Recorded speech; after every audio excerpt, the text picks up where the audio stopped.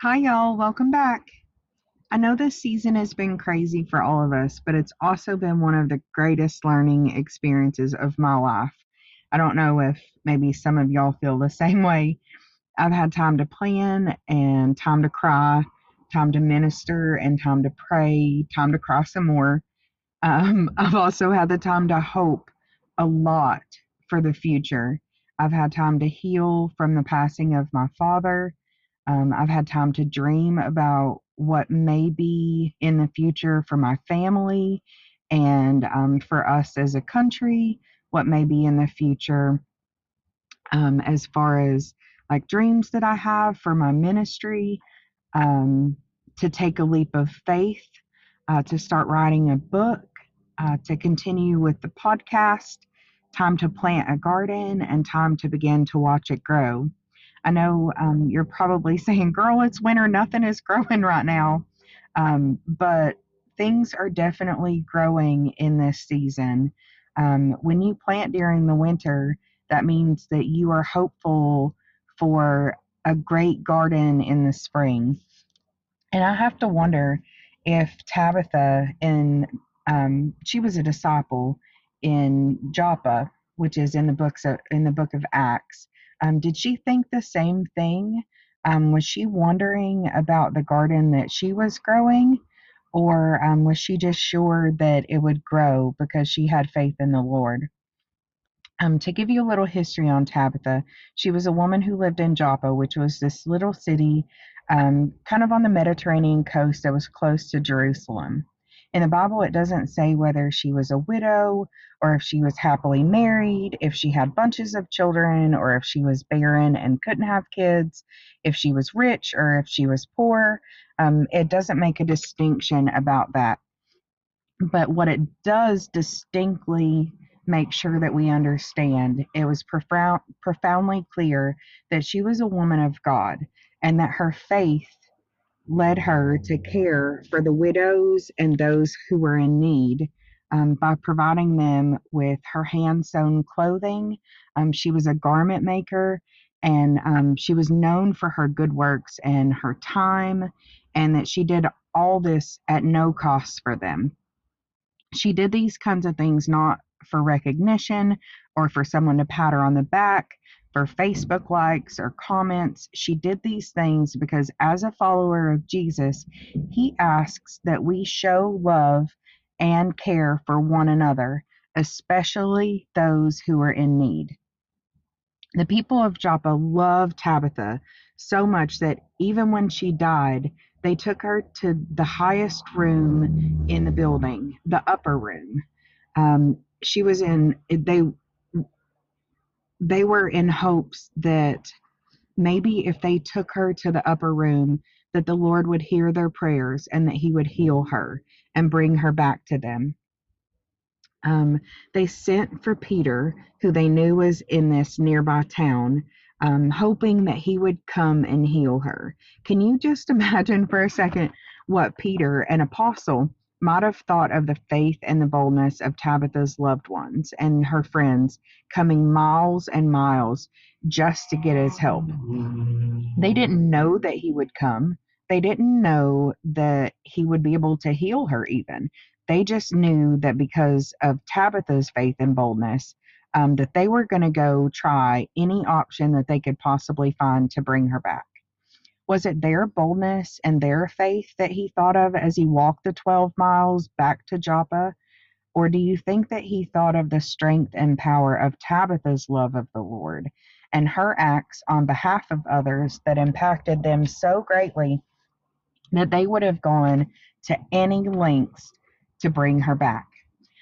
I think that Peter thought of the latter, that her love was so great for others, and because she loved the Lord, that he had no choice but to go back to Tabitha out of respect and love for her. Even if he didn't raise her, he was going to go pay his respects to her, I truly have to believe.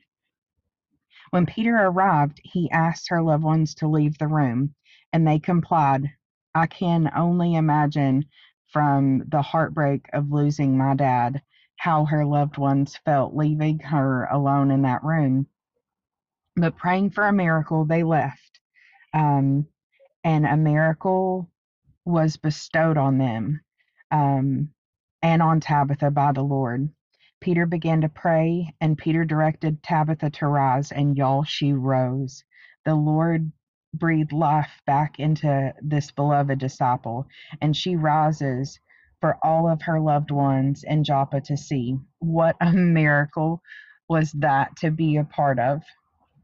Not just a miracle for Tabitha, who is alive, and now that she could be able to continue working for the Lord and loving others on behalf of the Lord, but for Peter, who can see the power of collectively praying for and loving someone, but also being used by the Lord to bring someone back to life.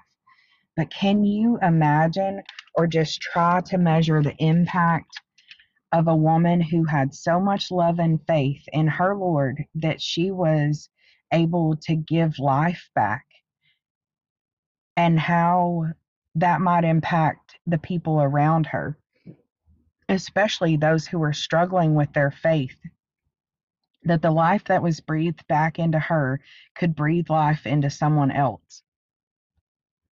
Or what about someone who didn't believe in Christ Jesus at all? How many people do you think might have been changed by this life giving moment? And how many are changed by the love that her love gave to others? My question to you is, how are the people around you changed by the life giving moments and the love giving life that you display?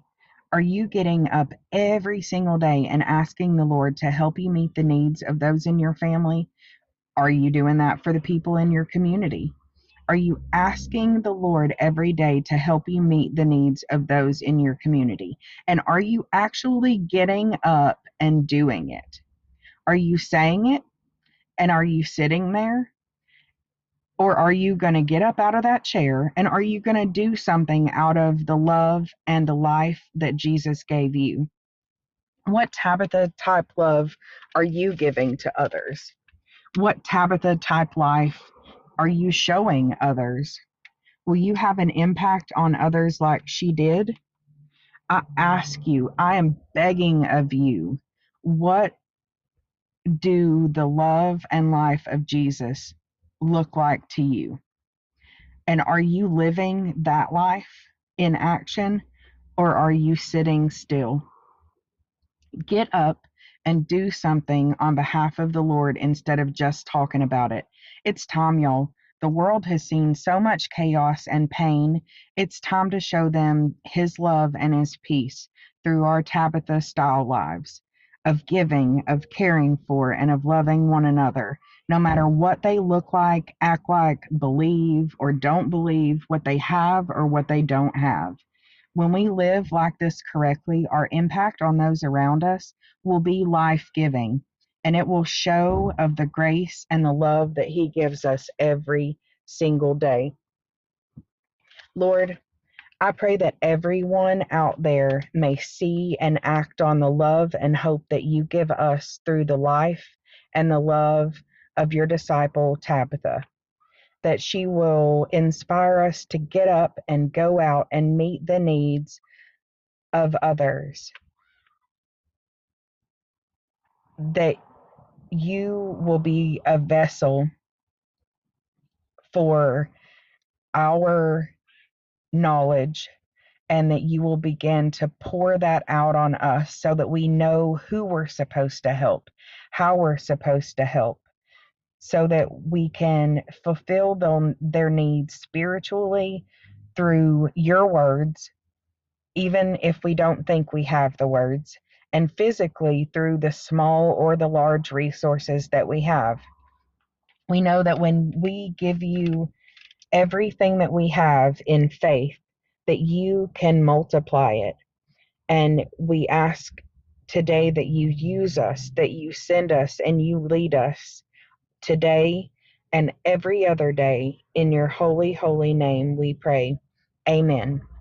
Y'all get up, go out, do something that the Lord leads you to do.